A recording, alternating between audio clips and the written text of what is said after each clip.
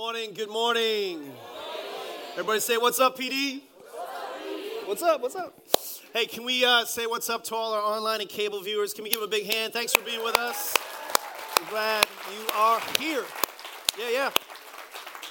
If you don't know who I am, my name is Pastor Derek. That's what the PD is, or you can call me Pastor Disaster, or whatever you want to call me. It's all good. So glad you guys are in church today for No Excuse Sunday. Alias name is Vision Sunday, so we're just going to unpack some of the vision for you. So if you're new to Connect, you get to kind of like listen in and see what we're doing, what we're about, and where we're going, and where we've been. And so that's kind of what today is, a really important Sunday for people that call this their home church. I use language like family and frequent flyer and fringe, and so people who are family, they're like kind of like, we call it covenant. It's really strong language, but like super committed. And then there's frequent flyers who just maybe haven't made that jump or that leap. But if you ask them, they say, that's my church. And then the fringe, you're just kind of checking us out. You haven't decided yet. And that's cool. We make room for that. You can come in and you can sneak in and sneak out as many times as you want. Eventually, I will deck you. No, I'm just kidding.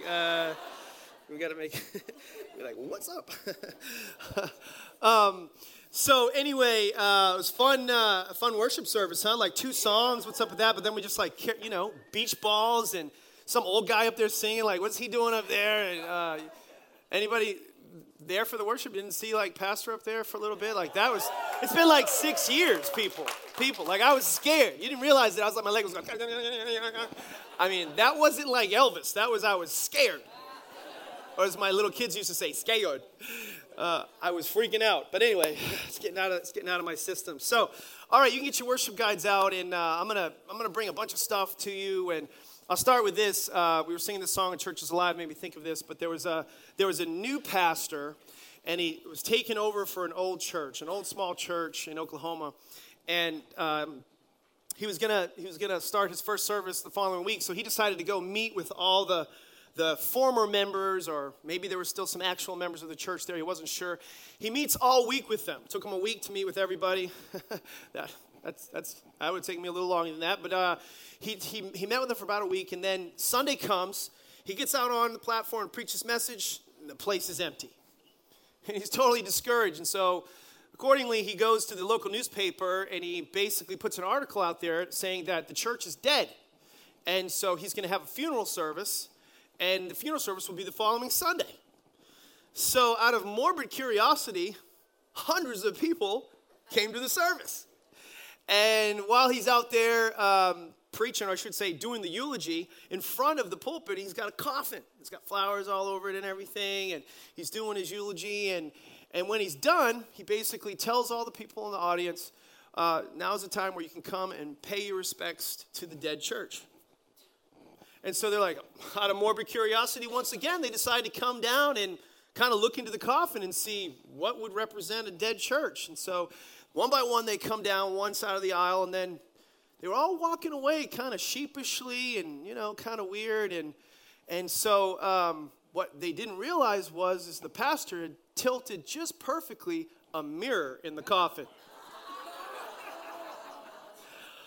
And it made me think, I'm so glad that I'm a part of a church that's not dead, but that's alive. Come on, somebody. Come on, high five your neighbor, say, church is alive. Come on, high five. Give your second choice a high five. Thank God this church is not dead. Because Christ is not dead, so the church can't be dead either, amen? I want you to talk back at me today, everybody, okay? So the church is alive. It's alive, and I thank Jesus so much for that I'm not a part of a dead church. In fact, what makes a church alive is our worship. One of the things is our worship. So when we come to church, we come to celebrate. We come to passionately worship our Creator in a demonstrative way. We say as a value at Connect, anything you love, it shows. Let's say it like we mean it. Anything you love, shows. All right, kiss your neighbor. No, I'm just kidding. Don't kiss your neighbor. Like, well, maybe I will. How you doing? So anything you love shows. Worship is a way that we demonstrate that our church is alive. Another way we demonstrate our church is alive is prayer. We believe that a church that prays together stays together, right? And so we just came out of a season of 21 days of prayer, and it was just a powerful season in our church. And we got to see, prayers offered, prayers answered. replies from God and many amazing things that came about as a result of that prayer. Church Alive is a church that gives. Can I have an amen? We give our time, we give our talent, we give our treasure.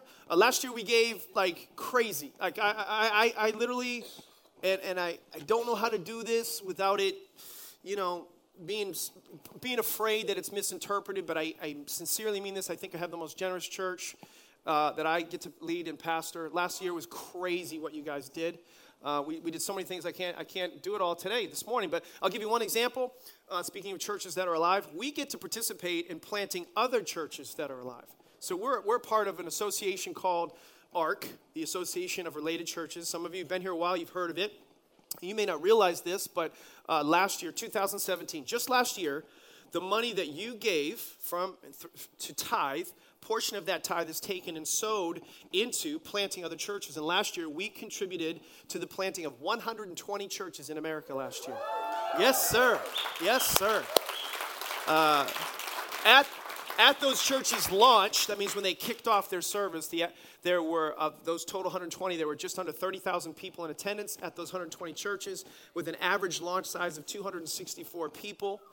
Last year within the ARC, when all the people gave their portion, basically, you can always, we'll talk about this later, but sometimes you think your donation, your contribution, your tithe doesn't matter, but when you join with other people, it matters. Makes a huge difference. So last year in the ARC, we're an ARC partner, we gave $7 million to missions. $7 million to missions. So we're part of that. Unbelievable. So when I get to heaven, and when you that contribute to get to heaven, that's part of your reward. You're going to meet people up there, and they're going to shake your hand. They're going to say, hey, there was a church down there, and you just serve faithfully and this way, and then you serve faithfully by giving this way. And because of you, I got saved. I went to a life-giving church that was planted in Phoenix, Arizona because of what you did, and now my whole family's saved. Hey, come here, kids. I want you to meet, Derek. He's the guy, the church. That's all going to happen in heaven. The Bible talks about this in the book of Luke. It's amazing. It's amazing, okay? So you're part of that. And so not only are we doing churches kind of broad, but we're doing a lot of that here. So I want to give you some announcements. So this day is about kind of equally informing you so you can be equally involved. Okay? That's really what it is. Rick Warren used to have this phrase, say equally informed, equally involved, equally invested. And so if you want people to be really like vested, committed, feel good about what they're doing, you got to tell them what's going on. So I'm going to tell you what's going on. Okay? So anyway, here we go. So a couple things coming up. On February 18th, we have our Framingham campus offering. What's that all about? Speaking of giving, we had made a decision to sow into, by the way, we don't pass a plate, and we don't, Pastor Mark and Pastor Chris talked about that, which should be refreshing if you're a new person here. So we believe in predetermined giving. You come with your offering, you come with your tithe. And so we teach on that, and we're not ashamed to talk about giving, but we don't want you to do it, reactively or guilty or anything like that. So we typically don't take an offering, but when we do, we give all of it away. So it could be like a catastrophe and some kind of issue in another part of the world, or it's some kind of a miracle offering, or it's something big that we're doing. We think that having a baby is a big deal, and so we're taking another offering. Our first offering was at the end of last year, and we were planning to do 3, but you guys did so good that we're only going to take one more, only as an opportunity. Let me clarify something. We don't need it. You don't have to do it. It's just an opportunity. And here's what's cool is all I do is I just give vision, and the only thing is we can do more, we can accomplish more of the vision if you participate more. So all of that comes in is just going to make what we're doing in Framingham even bigger. It's already going to be awesome, so you don't have to, you get to. And let me tell you something, if you do it with that attitude, God loves a cheerful giver, you'll be blessed, okay? So we're having another offering on February 18th. Praise the Lord. Now, many of you know, like I said, we're having a baby in my house. I'm going to be a grandfather, and so, yep, that's right. Big Poppy right here. Big Poppy, that's my name. That's my name. You get to name yourself when you're a grandfather. And so the other grandparents are up here somewhere. Where are they? There they are.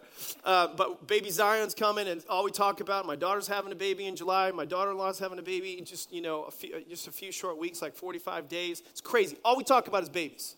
All we think about is babies. All you can see is babies. It's all consuming in our household. But it's the same way in our church right now, because all we can think about is we're launching a baby in Framingham. We're starting a new church, a baby church, and there's nothing better than being around babies. You know what I mean? Why do people when they go to the hospital, where do they love to go? The maternity ward. You know what I mean? I love to get around a baby. You just get that little thing and you just sniff its little necky. You know, it's like a fountain of youth, you know? It's like, I think I just got younger from that breath, you know? Unless they pooped. But anyway, that's another story. But all we're thinking about is babies, babies, babies. And so we're launching a campus on March 11th. Everybody say March 11th. So that's a huge day in the history of our church. It's our first campus. We believe that we're going to launch 7 campuses in 10 years. I declare in Jesus' name. Are you going to get behind me on that? Amen? I'll say this. It's only possible with you. It's only possible. So we'll grow at the rate of your participation, and we'll never let vision outpace resources, financial or human, but that's our vision. That's our vision. It's 7 campuses in 10 years. Amen? So on the 11th, we launch. Soft launch. Why do I have that in there? Because that's the service you can go to. So I'll be preaching here on March 4th. I'll be preaching here on March 11th. But the services on March 4th in Framingham, if you want to go, you want to check it out, that would be the better one for you to go to. Please don't all of you go, because then I'll just be preaching here by myself. But on the 11th, please don't go. Here's why I don't want you to go, because it skews the impact. We want to see how many people we reached in the Framingham area. And on top of that, I'm just going to say this also. I believe if you go, we won't have room. Because we did a big mailer. We're doing outreaches. We've got a lot going into that particular day, and we have a capacity. In fact, on Easter, we're going to go for 2 services in Framingham on Easter. We'll have 7 experiences on Easter between here and there. Crazy. So, everybody, 3-4 soft launch. Say, that's when I can go. Okay, but I can't go here. Say, I can't go here. All right, got it. All right, here's another cool thing that's going on at Connect. Unprecedented. We're having an ordination service of 4 pastors out of Connect, okay? 4 pastors. When the flock grows, you need some more shepherds, right?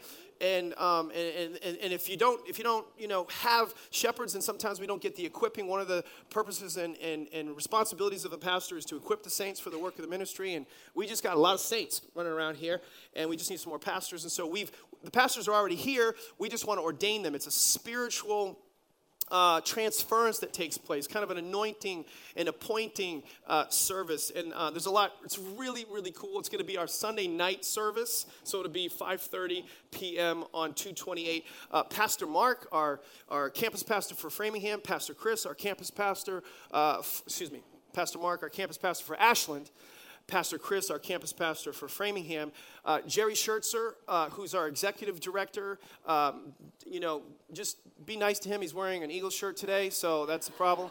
I told him I might not ordain you now. And then he'll be ordained as well, maybe. And then the 4th thing is my son, Devin Joshua Fry, will be ordained as well. So we have 4 pastors, unprecedented in the history of our church. That'll be happening on 225. So cool. Okay, so you can get your worship guides out. I'm going to talk to you about the vision of our church. This is taken from one of the most popular verses in the Bible on vision, Proverbs chapter 29, verse 18. It basically says this: if people can't see, you can't see what God is doing, they stumble all over themselves. But when they attend to what he reveals, they are what?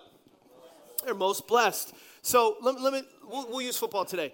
In a way, Jesus is the shepherd of our souls, but I'm the under shepherd. So I'm like the quarterback. If I call the play and we don't know the plays, everybody runs everywhere. And so vision is so important, because when you call a play, everybody's got to be going in the same direction. It's 4th and inches. We're getting ready to do this, and people run the opposite direction. You're in basketball, you tip the ball, and somebody goes the other way and scores a layup. I've actually coached those kids. It's not good. So we want to make sure you guys all know the direction we're going. We want to make sure the vision is clear to you today. And that's what really this is all about. Let me give you a little history, though, before we get into the logistical of things. This church, for those of you who've been here only a little while, it's actually almost 40 years old. Some of you may not realize that. My daddy started it. My daddy is the founder, kind of the grandfather, the spiritual grandfather of this ministry. He was a pioneer. He was a starter. There was no church planning organizations. There was no, systemic methods to follow. No other people to go to. He didn't know how to do it. He just had faith. That's it. did everything by faith, and we started a church with 19 people, including babies in the womb. We counted those back then, and we still do. You just don't know it. Is that a twin? Or okay, because we like to add one more. So he started the church, and but about 16 years ago this May, I was installed as the first successor and installed as the senior pastor. Believe it or not, this May, I'll be 16 years the lead pastor of our church. Back then, I know, isn't that crazy? You're probably like, there's no way he's that old. You're right. You're right. You're right. Fountain of Youth, baby. Sniffing them babies. But our church used to be named differently. It used to be called Metro West Worship Center. And it's because we had other things underneath it. We still do. We have three. My daddy started child care centers, 3 child care centers we have, and one's right next door in a couple other towns. And we have a private Christian school that my wife is the principal of, or I like to say the head mistress. Come on. Just sounds sexy. Anyway, I can do that. She's my wife. And then we have a mission in the Dominican Republic. Also, we call it Hope Center, where we sponsor 150, soon to be 180 children down there. And he started all that stuff. And so he was kind of the starter and kind of the David. And I'm kind of, this is not perfect, but I'm kind of like I'm like the builder, okay? And so I feel like my responsibility is to take it. God's given a lot to me to steward, and I need to take it to the next level and be faithful with that. Luke 16 says, when you're faithful in that which is another man, God will give you your own. And so that's kind of the story, a little bit of the background. But in 2011, I was actually on a retreat. Interestingly enough, it was in Alabama. It was in my in-laws' house. People say, what kind of retreat is that where you go to your in-laws' house, And I actually have a good relationship with my in-laws. We call them in-loves. And so they had the whole basement floor. Basically, I was just able to be down there and pray and think and talk to God. And in April of 2011 at 2:30 in the morning, I woke up in the middle of the night, and God gave me the vision for Connect. And it was supernatural. We had just gone through a bunch of attempts by man to try to figure out what the vision and the direction was going to be under new leadership. But it really all came from God, just so you know. And I got the name. At the time, it was Connect Community Church. I got that name. I got some of the values, which are still a part of our structure and strategy. But I got this picture, and I thought I'd share this with you. Some of you haven't heard this maybe in a long time, but I got a picture of a power cord. And I saw power cord, and I'm like, God, what is that? He says, that's people. And people need to be connected to a source, and they need an outlet for what goes through that source to others. People are power cords. They need to be connected to God.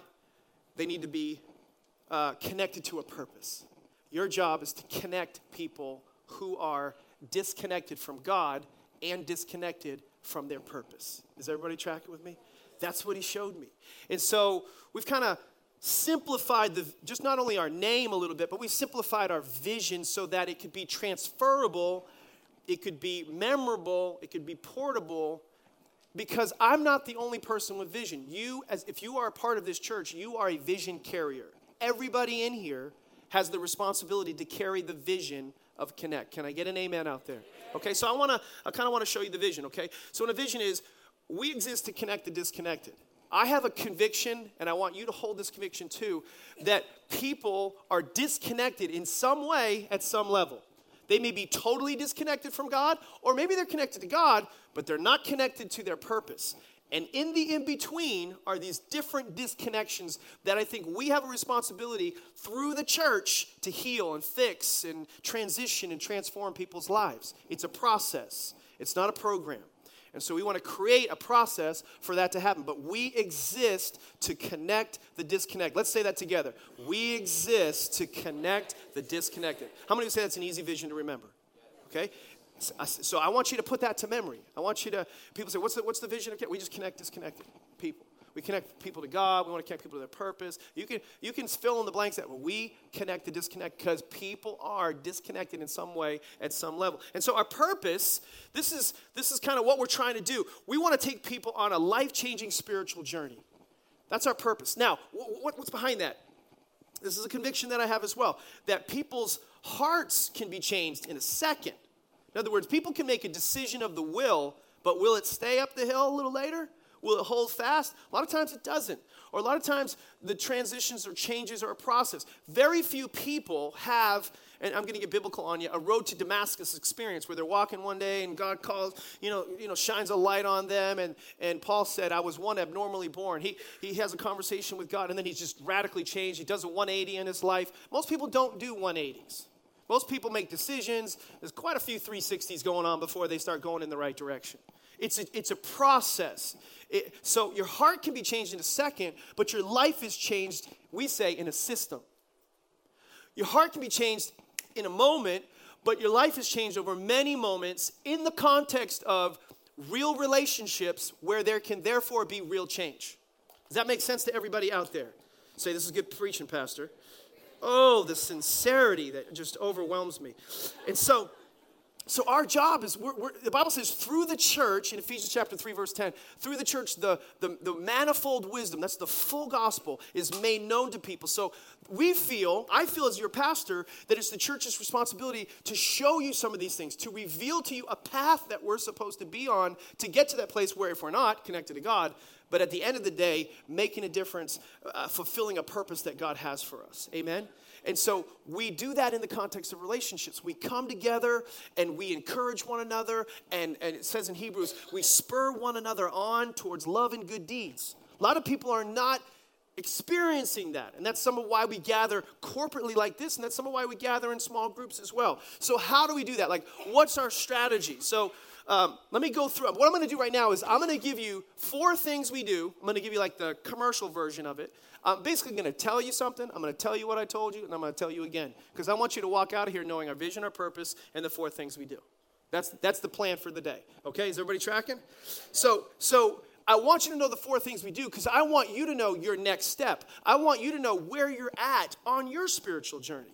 And these 4 things that I'm going to show you are all over the Bible. We've kind of distilled them into terms that anybody can understand and anybody can give away. It's all over the Bible in the Old Testament, in the story of the Israelites' exodus from Egypt, and it's all over the place in the New Testament in multiple places. And so we're going to break it down, make it super simple. The first thing that we do of the 4 things is we want to help people know God. Everybody say, know God. Now, we're not talking about, just to be clear, some of you that's like, I get it, but it's not about know God in your head. It's about know God in your heart. We want people to have a personal, intimate, powerful, reality relationship with God through Jesus Christ. And the Bible tells us in 1 Timothy 2:5, there's one mediator between God and man, the man Christ Jesus. And so we want people to be introduced to Jesus so they can establish this relationship. In John 17:3, the Bible says, this then is eternal life, that they might know me, Jesus Christ. And so eternity isn't when you die. Eternal life isn't just when you die. Eternity begins when you know Jesus.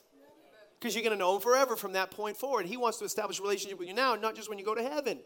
Okay? So this isn't just get a fire insurance card and then live your life the way you want, do what you want. No, God wants to be in relationship with you right now. He wants you to know him right now. That's the secret sauce really to growth. Then the next thing is he wants us to find freedom. Everybody say find freedom. This has to do with the areas of your life that hurt so badly, kind of the bumps and bruises. And this is the place where you know because of your relationship with God that there's places in your life where you're disappointing God. In fact, you're disappointed in yourself. You don't like it. You know God doesn't like it, but you don't even like it. It's very common that this happens. And erroneously, people think, I've got to get all of this worked out before I can know God. This is what most people conclude out there when they look in here. They think, look at all the church people have in church. You know, all the good people have in church. No, we're broken, busted.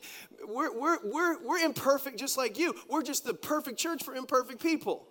We're just in here working it out. We just figured out that it's in relationship with God that we can begin to find freedom, and in relationship with others that we begin to find freedom. So you don't get to change your life then get to God. You get to God, and then you change your life. That's good preaching. That's good preaching, everybody, okay? So amen. So once you find freedom, then what happens is it's kind of like, I can see clearly now. I'm sorry, there's going to be a lot of that today. because I was singing and it just lights me up. Okay, so we can discover our purpose. You know God, you find freedom, then you realize something. There's just like this revelation that comes over you. You realize you're here on purpose for a purpose. You're here on purpose for a purpose that God has for you. God's designed you to do something special. And suddenly, you don't look through the rear view mirror, which is what we were doing before we knew God. When people don't know God, they're always looking at their past. They're always looking in the rear view mirror. They're always consumed by their yesterdays. When you figure out that God has a purpose for your life, suddenly you're looking through the windshield. You're looking through the lens of tomorrow.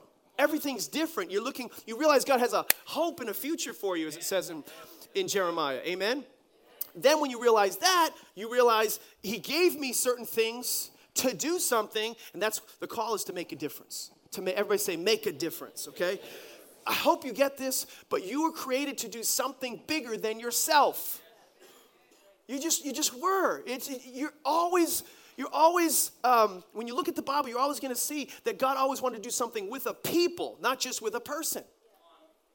And so I've said this before, but I want you to remember these humorous analogies. Sometimes it helps you remember, but we're not called to be lint-picking Christians.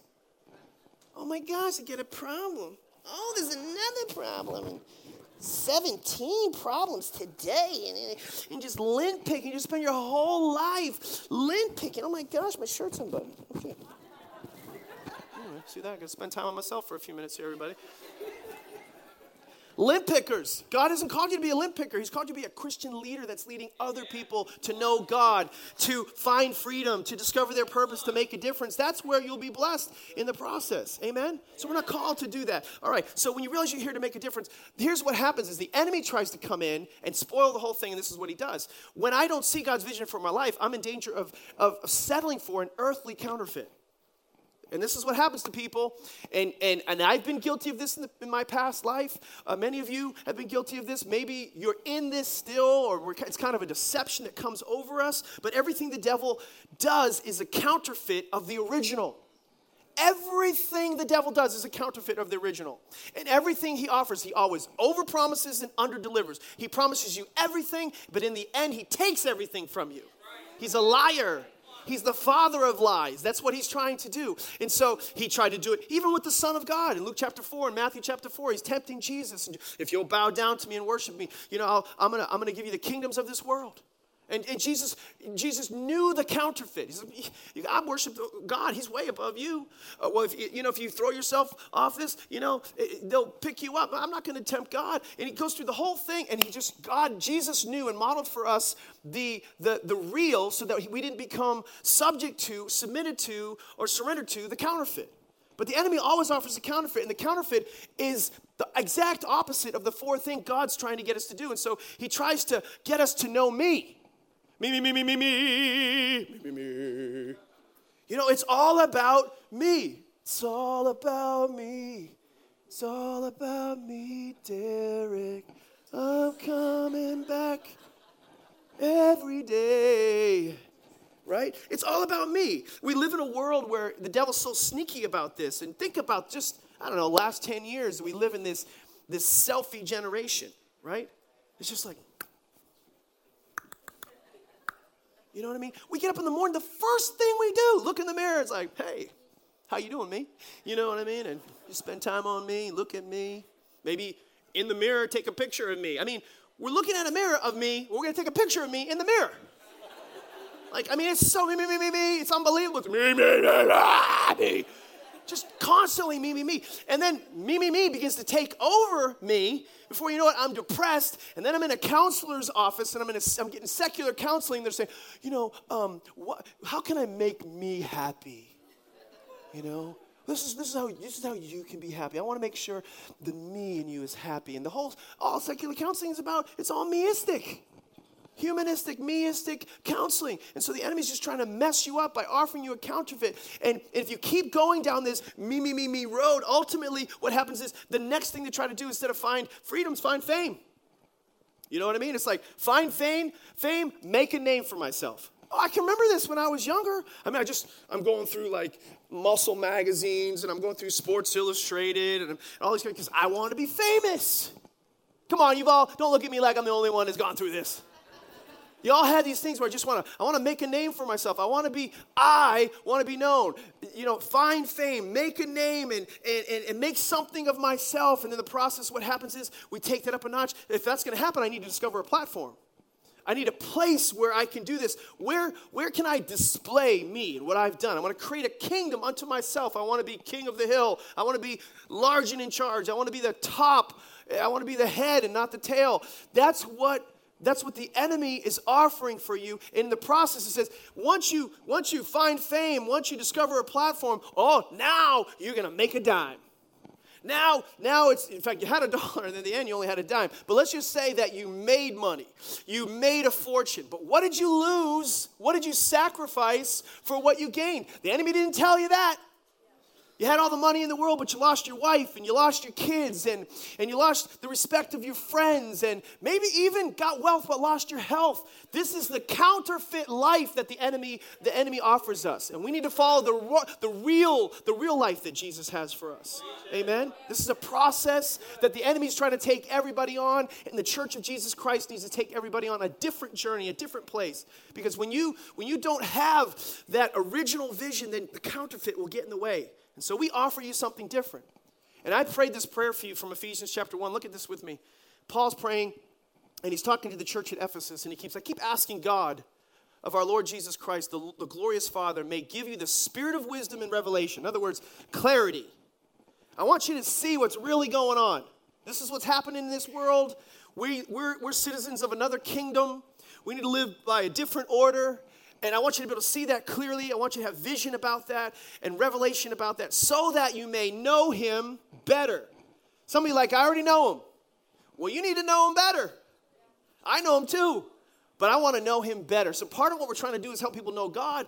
But for those, when you do know God, part of the church's job is to provide environments where we can, and ways where we can know him better, right? We want to know God better. So then it go on and it says, I pray that the eyes of your heart. That's interesting language. I actually think it's brilliant language. The Apostle Paul's saying the eyes of your heart. I thought the eyes were on my head. No, he's saying the eyes are in your heart. In other words, what I'm looking at, everything I see, if you were standing here, you'd see the same thing. Everything you're seeing, if you were sitting there looking at me, you'd see the same thing. We all see the same thing, but we all interpret it differently because of the eyes of our heart. So depending on the condition of our heart and what's going on there, the relationships we've had, the experiences we've had, the religious experiences we've had, the hurts, the habits, the hang-ups, all that kind of stuff is affecting our heart. And so God wants to heal that part of you by knowing him better. Then you'll be enlightened, in order that you may know the hope. Remember that word hope, to which he has called you. So hope, interesting, and called are connected. See, people are looking for hope. There are people out there that don't have no hope. You might even be here and you feel hopeless in certain situations. Your hope is connected to your calling. When you realize and come to the conclusion and find out what your calling is, you'll have hope. And guess what? Then you'll still have problems. Say, Pastor, I wish you could be more positive. I'm positive. You're still going to have lots of problems. But you're going to have hope because you're living in your calling. And you're going to be doing things that matter. You're going to be doing things that make a difference. And you're going to be able to handle it. You're going to be able to handle it. You're going to be like Justin Bieber. I can handle it. Okay, sorry, you don't know that song. It says, the riches of his glorious inheritance in his holy people. That's living a life of significance. It's not heaven. It's making a difference now. There's an inheritance for you, changing people's lives, seeing succession, seeing things that are transferred from you to another person, making disciples who make disciples. That's the inheritance that God has for you. Ooh, this is good preaching. Amen, amen, amen. So here's what happens. I want to back the vision out now. So I kind of just did a commercial. Now I want to just kind of give you, what does it look like? If the end game, the real win, if real life is a life that matters, a life that's making a difference, then here's the first thing. We're called to make a difference. All right? And again, I'm going to tell you something. I'm going to tell you what I told you. I'm going to tell you again so that you walk out of here like, I know the vision, which is to connect the disconnected. I know the purpose is to take people on a life-changing spiritual journey. And I know the 4 things that we're called to do. And so I want you to get excited about this whole idea of making a difference. If you look back, if you've been active, if you've been involved in this local church, I guarantee you've experienced the rewards of making a difference. And if you want to feel that reward, you just got to get involved. You just got to get connected to your purpose. It makes such a huge difference. I love to see people make a difference. I love knowing last year some of the things that we were able to do as a church. It's actually been amazing. But one of the most rewarding things you can do is help somebody. I mean, sociologists have been trying to figure this out for thousands of years. And finally, they've come to certain conclusions, the same ones that Jesus came to in John chapter 15. It says this in verse 8. Jesus speaking says, "This is to my Father's glory, that you bear much fruit." That means live a productive life, kingdom life. A kingdom life. We've talked the whole month about the kingdom. God wants you to live a productive life, a life that matters, a life that's making a difference. So that what? Here's what happens in the process. Verse 11 says, I told you all this, so that you have joy. It may be, what? Outside of you? No, that's the counterfeit life. Joy outside of you. God provides a joy that's in you. So when you're making a difference for someone else, you're not only helping someone else, you're helping you. Your joy is complete in the process. That's what God has for you. That's the real life that God has for you. Amen? And so you can do things that make a difference, and it makes a difference for them. That's why when people go on a missions trip, I highly recommend that at one time in your life, you get out of your comfort zone, you go to another part of the world, and you serve people. It'll literally change your life. All of my kids, it was, if they didn't sign up for it, we would have sent them anyway. Because it changed their life. And they would go kind of like scared, nervous, whatever. They'd come back. Listen, all of my kids didn't want to come home. They said, we're so excited to see you right now, Mom and Dad, but honestly, we don't want to be here. Because it changed their life. That's just a snapshot of what we can do in the local church every single week if we create margin to make a difference, to be used by God, so we can see the joy of the Lord completed in us. Amen? And secular sociologists, they call it transcendence. It's the highest level of the human condition. Human living is transcendence. And distilled, it just means my life matters. I went to bed knowing my life mattered. I wasn't just a number. I wasn't just somebody out there. But for your life to matter, for it to be successful, it has to be connected to a cause. And this is the thing I'm just tinkering with your thinking. Like, I know, I need to do something that matters. Okay, but I do something that matters. Listen, the only thing that matters is something that's eternal. So I want to challenge whatever. I'm doing things that matter. Yeah, but are they building your own kingdom, or are they building the kingdom of God? Are they taking people out of hell and populating heaven? Are they taking people from living meaningless lives to life of meaning? Are they taking people from selfishness to servitude? What are you doing that makes a difference? And it's through the local church that we're doing things that have eternal cause connected to it. It's not social justice, it's eternal justice. Amen? And so we got to come together for that. And when we come together with others to do something, it matters. It makes a big difference. You take your time, connect it with somebody else's time, and we launch churches. You take your portion of resources and you connect it with other people's portion. I gave just a certain amount of money, but when we gave $90,000. Let me tell you something, that can make a big dent in the kingdom. Lots of people are going to be affected because of that. Because of that, our reach, just through our mailer, was just twice as big as it probably would have been if it wasn't for everybody taking their part, joining with others to make a big difference in the kingdom of God. For it to be successful, it should be connected to a cause. For it to matter, for my part to matter, we got to come together with other people in the process. And so I don't care how much influence or affluence you have, you'll never do more by yourself than you can do with other people. And now you're doing something that matters. Number 3, write this down. Discover my purpose, okay? Hopefully you guys are getting this inside of you. We're just back in the vision now. Your purpose was already placed inside of you. What are you talking about, Pastor? Well, the Bible says so. In fact, in Psalm 139, God said this, He created you. And He created my inmost being.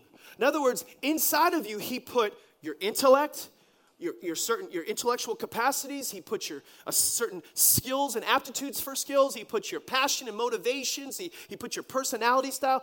He created you. He designed you for a specific purpose. So how do you know that? Well, it's not in your notes, but Ephesians chapter 2, verse 10 says, you, editorially, not just one person, everybody, in relationship with God, are a masterpiece, a workmanship, created in Christ Jesus to do what? To do good works. And then it says, which he prepared in advance for you to do. So in other words, even before you were formed in your mother's womb, God created, he said, I've got something for Derek to do before he even came to be. I said, wow, that's crazy. I know, it's awesome. So we got to figure out, what is that to do as soon as I come to be, part of the awesome journey of this life is, now I'm here, what was I to do?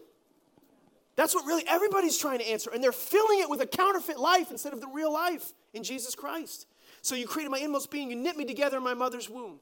This is what God has for us. Your eyes saw my unformed body. All the days ordained for me were written in your book. So he has a life story already written out of. And you might have lived a bunch of chapters already. You might have done a bunch of things that you wish you didn't do. But God has the final chapter. And he has many things that he still wants to do for you. And he's ordained it before time even began to do something great through you. I don't care what the narrative was spoken over you, maybe by your parents or some coach or some boss. They spoke some negative narrative. I just speak over you. God's best days are ahead for you. And there's a purpose inside of you to do something great. Amen? See, because the world's trying to tell you something that's a lie. You're not just one in a million. You're unique according to the scripture. You are special. You're a 10 in some area. You're a 10 in an area that I'm not a 10. I think communication is one of my potential 10 areas. I'm in development. I believe I can get better in this area, but God created me to express things with my mouth. You were created to do something that's a 10 area. You need to find and get it, that unique and that special place. You were created not as one in a million. You were created as one of a kind. Come on, somebody. You were created as one of a kind. Just speak that over yourself. I'm one of a kind. Come on. I confess in Jesus' name, I am one of a kind. Amen, amen, amen. And some of you are like, well, you don't understand my life. It's been pretty banged up and busted. And I got a lot of struggles and I got a lot of problems. I get that. I get that. That's why this next part is so important, because some people, they never get out of this place. They never find true freedom. They never get there. In fact, I submit to you, there are a lot of people in this church. I'm going to be specific as your pastor. There are a lot of people who know God, but they've really never found freedom. And that's why you don't go on to discover your purpose, because you think you got to work it out. You're living the lint picker life. But God wants you to figure out how to find freedom. But you find freedom in the context of real relationships. That brings about the real change. So I'm asking you to enroll in relationships. When you get in, for example, a small group, that's not the end point. It's the starting point of that. And I'm telling you, if you're a leader here, you got to get out from behind your fig leaf a little bit. You've got to lead in vulnerability. You've got to create an environment of transparency. I don't care about the curriculum or the topic. I'm asking people to get real. People are like, we're living this I'm blessed life. How you doing? I'm blessed. You ain't blessed. You cursed all the way to church over your kids. I just want to create an environment where you can go to a small group and cuss there. No, I'm just kidding. But sort of. Like, just get real. I remember hearing about a small group I'll never forget as long as I live. It was a marriage small group, and people were reading this book, and they're studying the book, and the facilitator went around the room and tell us about your marriage and how things going. On a scale of 1 to 10, how are you doing? 5, 6, 4? This lady, she finally got to a certain place. I don't know, it was like week 6. She stands up. I'll tell you how my marriage is. Took like 10 minutes, ripped it into just pieces. The leader calls me up and is like, Pastor, what do I do about this? And I go, dude, that's awesome. You win. He's like, what? I go, you created an environment of transparency and people are being real. He's, oh, I did good? I'm like, yes, you did great, because you want a place where people get honest. James 5:16. This is God's system of healing, is in relationship. Confess your sins, not to God. If you confess your sins to God, you get forgiven. If you confess your sins to others, you get healed. You get healed. So you need to find a place where you can take off the mask and come out and just be like, my marriage is not good. It sucks right now. Sorry, but just being real. It doesn't. My marriage is awesome. We just did a marriage conference yesterday. That would really be bad. And the next day it sucked.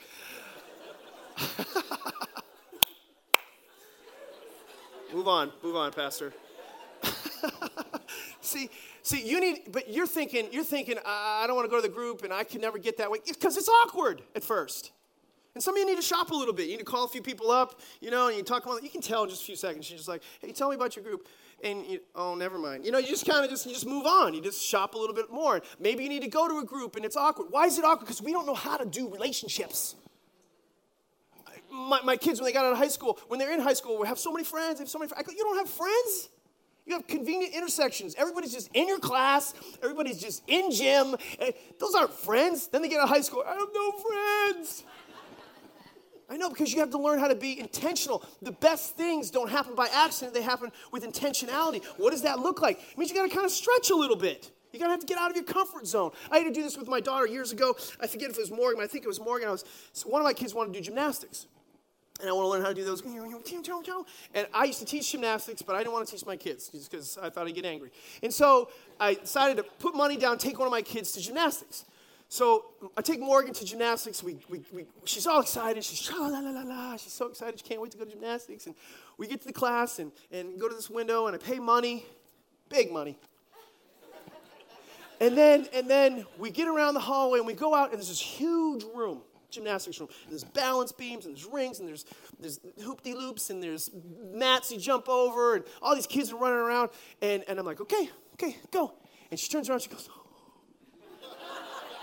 and she just goes, she just clings to me like a koala bear in a koala tree. And I'm like, yeah, just get off me. She said, no, I can't go out there. I go, Morgan, honey, you said you wanted to learn how to do that. No, but, and then she, in her own little words, I don't know, 5 years old, she's like, but those are not my people. And I'm like, I don't care if there's your people. I paid for those people. Go, child, go. And she reluctantly went. And so they were doing this little circuit or whatever. And she's just like, I want to go. I'm like, go. I want to go. She's like, she does a balance beam. Kind of like this, And then she goes around, and some girl said something to her, and she's just like being rude, and she comes around, and then she looks at me like, Daddy, they're my people. And the next time around, this girl's like, hey, what's your name? Morgan. I like your outfit. It's so cute. Oh, really? That's nice. No, it's okay, Dad. It's a little bit better. And then she goes one more time. This girl's like, oh, my gosh, you're so good at those. Really? You think I'm good at those? That's awesome. Really? Hey, Dad, it's not so bad. I mean, next time around, she's like, hey, you want to come over to my house? Yeah, really? You want to be my friend? Oh, my God. Woo! Dad, this is awesome. Oh, my gosh, these people are incredible. Honey, we got to go.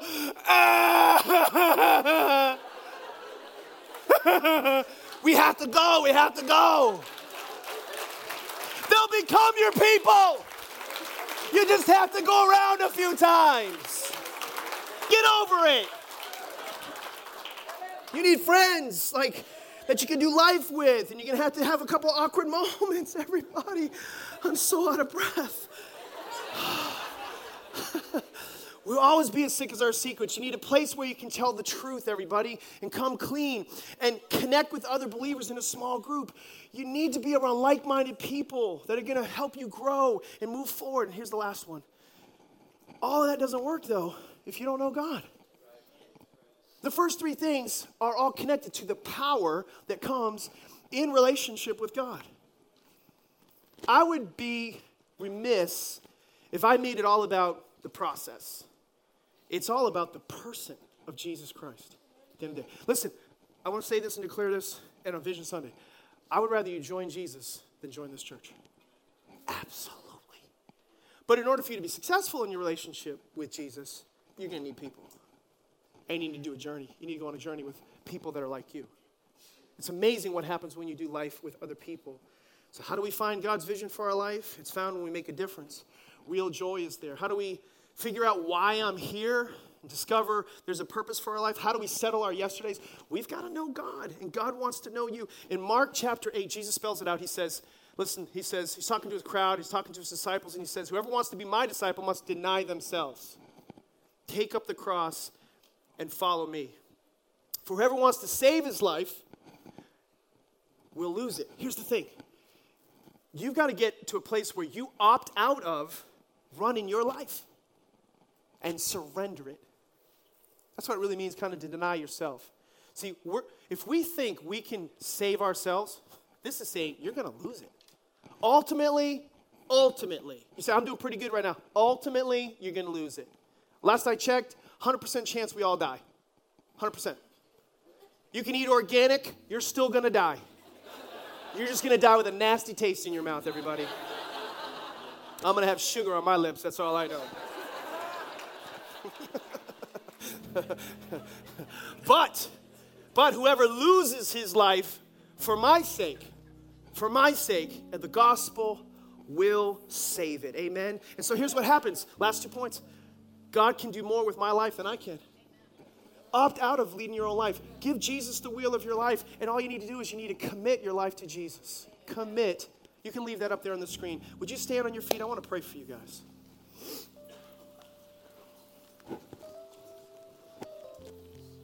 Thank you, Jesus. Just be very, very still. This is a really important time, if you wouldn't mind.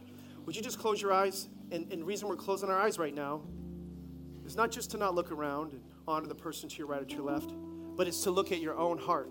I'm asking you to close your eyes and look at your own heart. Because your heart is bringing a certain amount of light into your life. And based on your relationship with or without God, if it's without God, it's definitely affecting you. If it's with God, but it might have certain disconnections that God wants to fix. I pray this enlightened you today. God wants you to make a difference. He wants you to find your purpose. He wants you to be free. And he wants you to know him or even know him better. If you're here today and something that was said, something that was done, it connected with you, and you want to connect with God, that's why we're here. So I'm just going to ask you to boldly do something. I'm just going to ask you to say yes to God. I'm going to pray with you in just a minute. And all you got to do is just got to raise your hand and say, that's me, Pastor, pray for me. I want to say yes to relationship. I want to know God. Would you pray for me? God bless you. There's 3 of you in the back. Thank you. Is there anybody else? Thank you. 2 more over here. That's awesome. Thank you. 2 more over here. That's awesome. Yes, in the middle. I see you too. That's great. Is there anybody else in the middle I'm missing? You can look at me. God bless you, sister. That's awesome. Thank you. Thank you. Thank you. You 2 over there. That's awesome. God bless you. Thank you. Thank you for your courage. It's so great. And those of you listening online, you can respond as well. Church, and those that raise your hand, everybody, would you pray this prayer with me? We've been there before, many of us, and for those of you for the first time, this prayer won't save you, but believe it in your heart will. Say, Jesus, I want to know you. I want to know you better.